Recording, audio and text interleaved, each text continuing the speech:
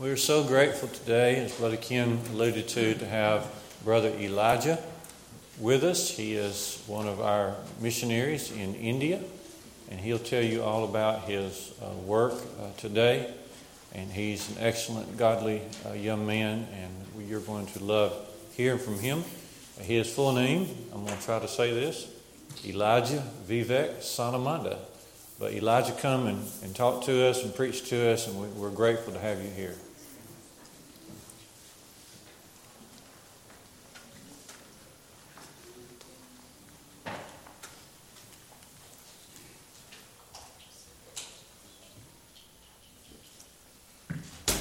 For those of you who are wondering why the bag was there, I was going to use it in my illustration this morning.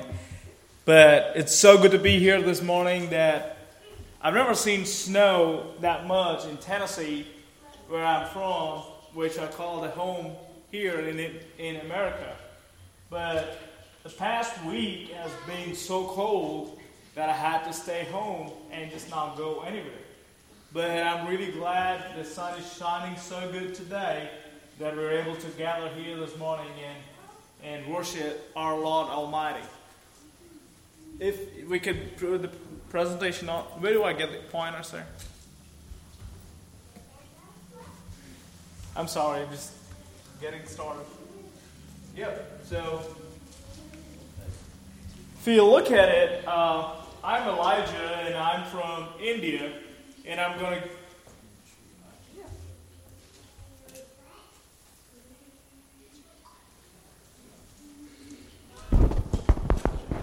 Okay. I'm Elijah and I'm from India. The reason I was able to be here in the United States was to get my master's here at Freed-Hardeman University. And I was able to accomplish that and go back to India to work with the congregation that I grew up in.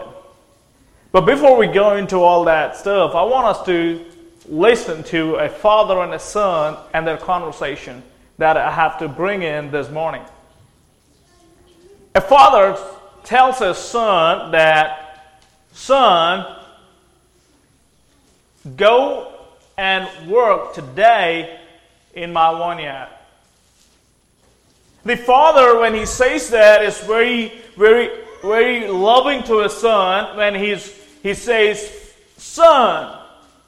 Now, the word son is talking about the relationship that the father has towards his son. He was very, very connective to him. He shows his love to him. He says, "Son." Nobody calls anybody son unless they're related to them in one or the other fashion. There's a relation probably physically, as a family. There's a relationship spiritually. But here, you look at it and you see Matthew, and the chapter talks about the parable of the son and the father, but I want us to focus on the son that has the relationship with the father, and the father goes on saying, "Son, I want you to." Now, the relationship is a key role there. Now, when we look on to the next thing, the father says, "Go." Now, go is talking about the authority that the father has over the son, and he describes it very clearly when he says, "Son, go." The authority has been given to everybody, but the son has been very clearly authorified or given the instruction as to go. Now, the coming to the next thing is talking about work. He's describing the nature of the Christian service, saying, "Son, go work." Going forward, looking at the next word that we see is, "Son, go work today." He's talking about the time And it's talking about the service that is required in that point of time. Lastly, talking about vineyard. Talking about the place. See, I am really fascinated about this words that come out. Is because Son is being directed directly by the Father here to a Son in a loving fashion, saying, go work today in my vineyard. That's what has all brought us together as a family in the brotherhood. I'm reminded constantly about the parable that is taught in 25, 1 to 13. The 10 virgins that had to go and meet, and now, as they go, there are 5 wiser ones that were able to carry the oil that they need for their journey. Now, when I pack up to come to America, I usually carry a suitcase, and the suitcase is completely packed up with stuff that I need while I'm there in the United States. That is need that I have all my toiletries, I have all the clothing that I need, I have all the different technological stuff that I need, maybe my laptop, maybe my thumb drive, maybe my pens, or anything that I need. Now when I do that, I'm going to pack for my whole trip. I'm not going to pack for a day. I'm not going to pack for an hour. I'm not going to pack for just a week. I pack for the whole time that I want to be on my trip. Now, the question is, here there are 10 virgins who go on a trip who are going to meet someone, and they're ready. 5 are wiser to be able to carry what they need to, and the 5 others do not. The question today I want to ask is, how loaded are you for your eternal journey? Are you packed to leave today and then be content with the journey that you're going on? As we ponder that, I want to bring back to what I want to speak of this morning. I grew up in a church that was established by my grandfather in 1963 when Brother J.C. Bailey had moved to India. The church grew with 23 people over the years to being a church that has 920 people right now. The church has grew up so much, we have to start another service here soon. We already have 2 services. We already have an English service that we inculcate so that the young brethren, young children in our church could come, learn English as well as worship in English. But still, the gospel has been so effectively sowed that it really brought us together. Now, last year has been a year that has really been a trouble for everyone's life. You look at 2020, you see, hey, Indians always said that there are too many zeros in 2020 that is going to be zero in financial value.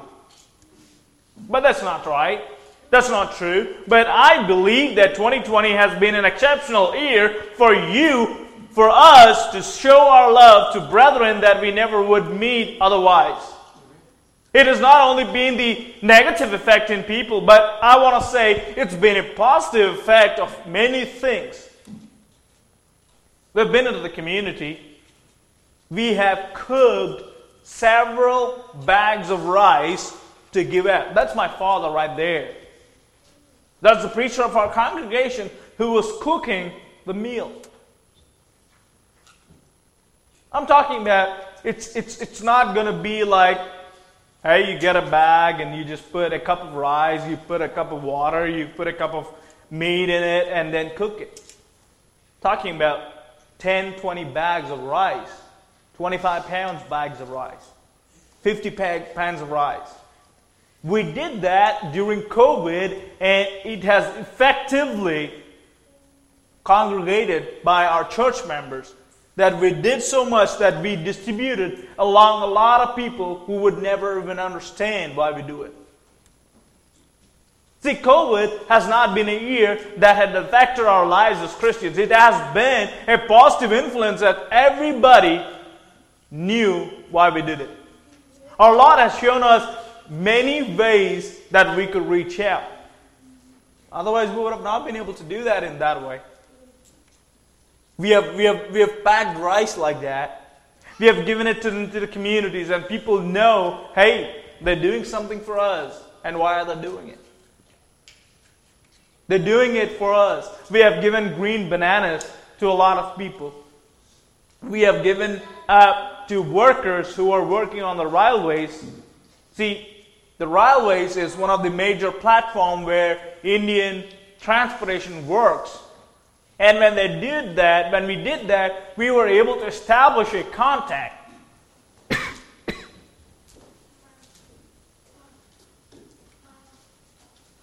We were able to work with the sanitation people.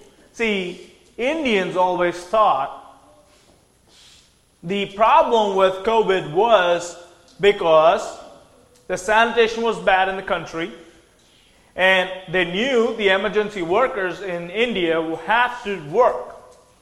So all the streets in India, or the villages, or the municipalities had to work with clearing the garbage every day. They had to give away and say, a lot of the sanitation workers, hey, you need to work, because if you don't work and you don't clean it, it's going to spread. The virus is going to spread. There were about thousands of sanitation workers that worked, especially in a town like mine. It's not big, but we had thousands. We were able to give them care packages so that, hey, you do what you do for us, and we want to show you why we do it. And that has been a very good influence, that we were able to do that. See, we were able to give them sanitation packs for themselves as well. See, they have families too. And I want to bring us to a point why we do it. These are the brethren that go to our preachers training school in India, called the Eli School of Theological Studies. They are the brethren who keep us focused on our platform, or our source of energy or encouragement, because we are taking the gospel to an area that nobody else would take. The feet that carry the gospel are the ones that we want to focus on. And the brethren here at Eli School of Theological Studies get that from us. As a church, 2 of our elders work with our preachers training school. We are able to congregate every month and come up with lessons, theoretical and practical. See, the preacher in India is everything to a church. I'm not talking about, you going on a Sunday pulpit and speaking about the lesson, not about the Sunday devotional. I'm not talking about that. If you die, if there's a person who is dead in the family, the preacher has to come, make the coffin box, get the body in the coffin box, get the hole dug in the ground, and bury him. If there's a family, situation like a marriage, the preacher is the guy who takes care of everything. Now, the church is involved in several of things, but the preacher is the key role that is being played by everybody who is being a preacher. Because, not that anybody knows better, not that the preacher knows better, but he's the one who has done it several times. And that's how we train them. We train them with practical information. You don't want to just have them preach the gospel, but be involved in the community, and that's what we do the best. One of the things that we love about our preachers training school, when we meet every day in our preachers training school, we are being effective to what we preach, in showing that in action, in showing that in a practical way that they understand it's not just the word that's coming, but it's our heart that we're pouring into it.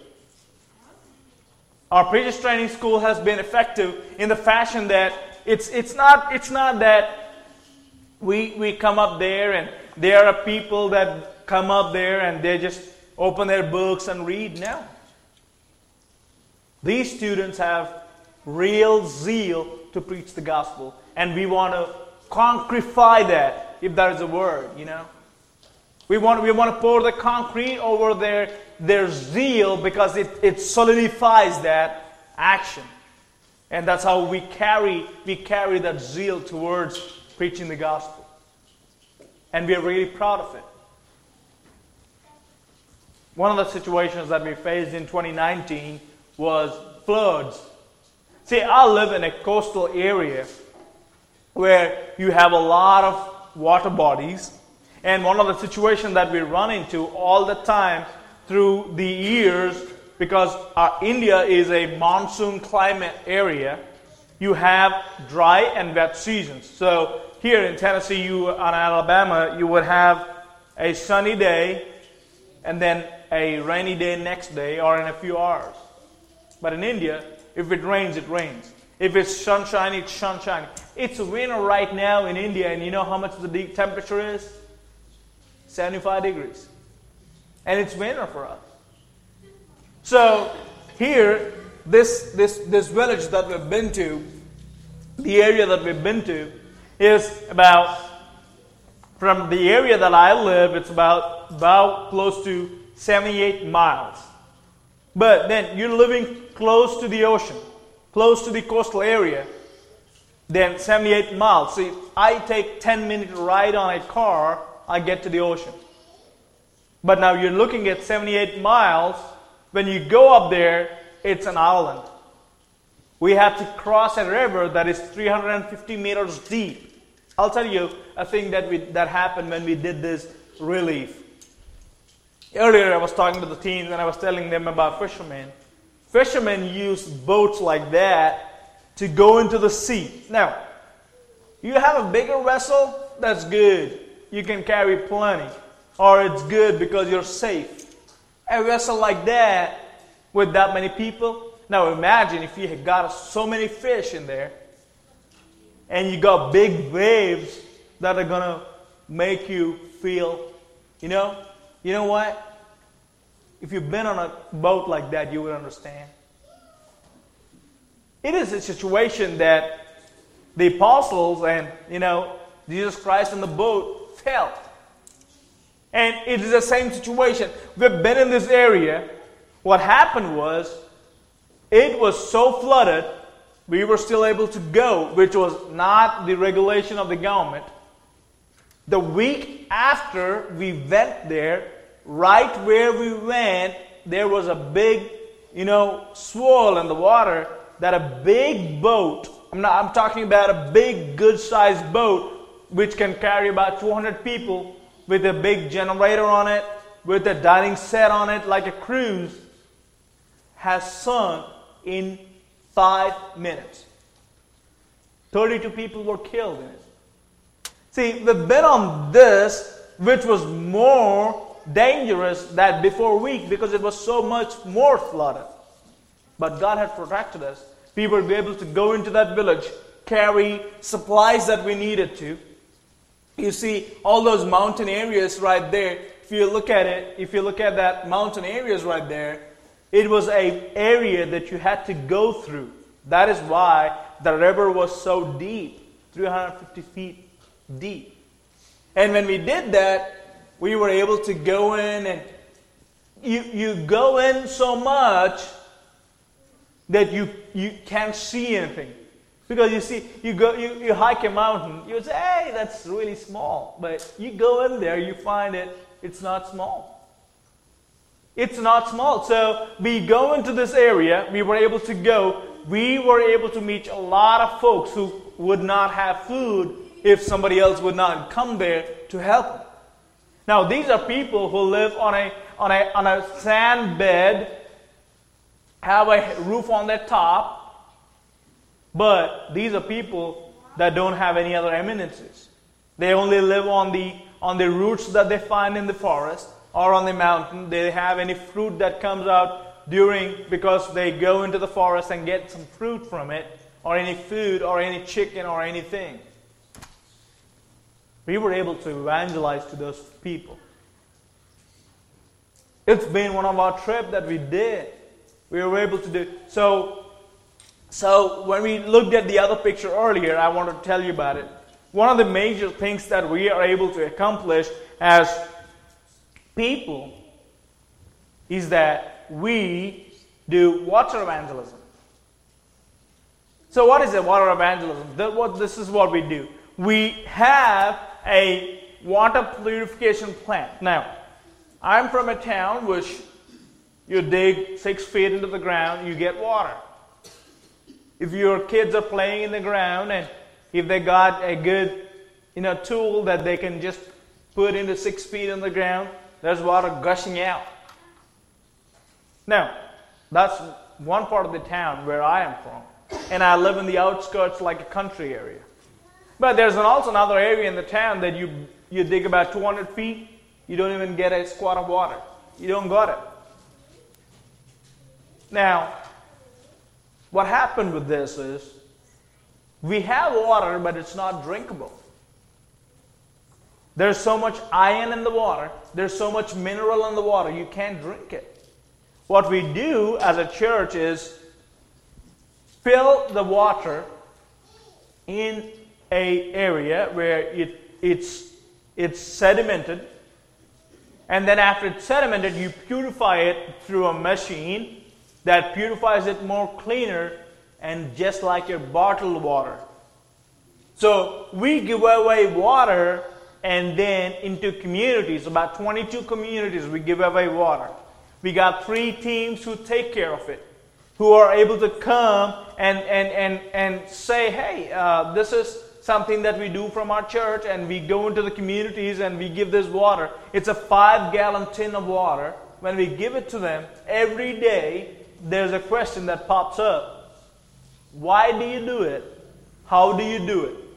So you're thinking about a 5-gallon jug, you carry it once, it's okay. Carry it twice, it's okay. But if you carry it every day and you give it to a person every day, they're going to question, why do you do it? That's when we open them up to listening to the gospel. We share them our story of love towards them because Christ had done that same thing for us. And that is what concretes them. That's what amazes them. And when we do this every day, we are in an average on a month, we are giving about 46,000 gallons of water every day every month into the community. 46,000 of gallons of water. I want you to sink that in. See, we don't do this just because we love the community. We don't do this just because it's a priority that we have to give into the community. It's the love of the Lord that makes us do it. None of the members who help us with it are getting paid. Our church has invested in saving souls. Now, I want to come us back with what we were talking earlier. See, our church with 920 people are invested in saving the souls, and we do it through love. And one of the major things that we run into in a country like India is the government not being supportive enough. The government having regulations more than what we can handle. But still, we are doing what we do. I want you to understand, these are 13 men, including me, in the picture. These 13 men have accomplished so much what the previous generations could never do in India. India has been a country which has, in the southern part of India, where you call the Bible Belt here as Alabama, Tennessee, Texas, Oklahoma, all that, the Bible Belt. In India, Andhra Pradesh, Tamil Nadu, Kerala, I'm not speaking in tongues, I'm just saying the names of the word, areas. So, the southern belt or the southern states in India are the ones that have the churches. But this team of 13 members including me, have worked on getting all India Churches of Christ together on one platform.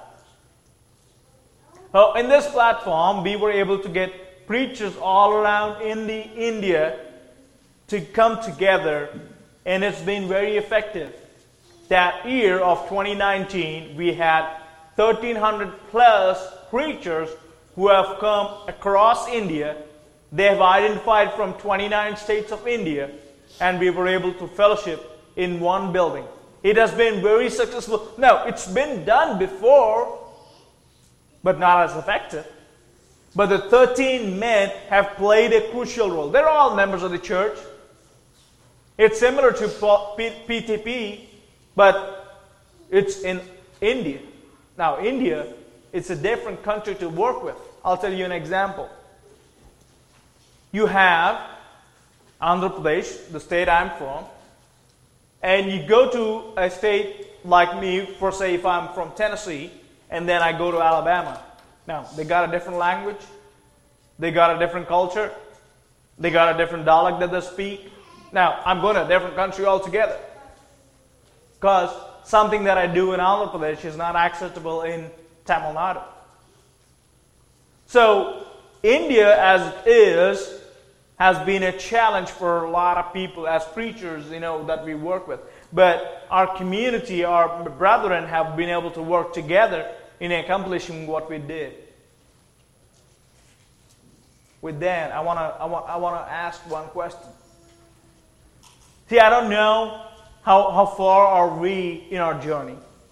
I don't know how far along we're going to be on the journey, because last year, as we went through COVID, as we went through it so much that our question was, hey, I don't know if I'll make it this year.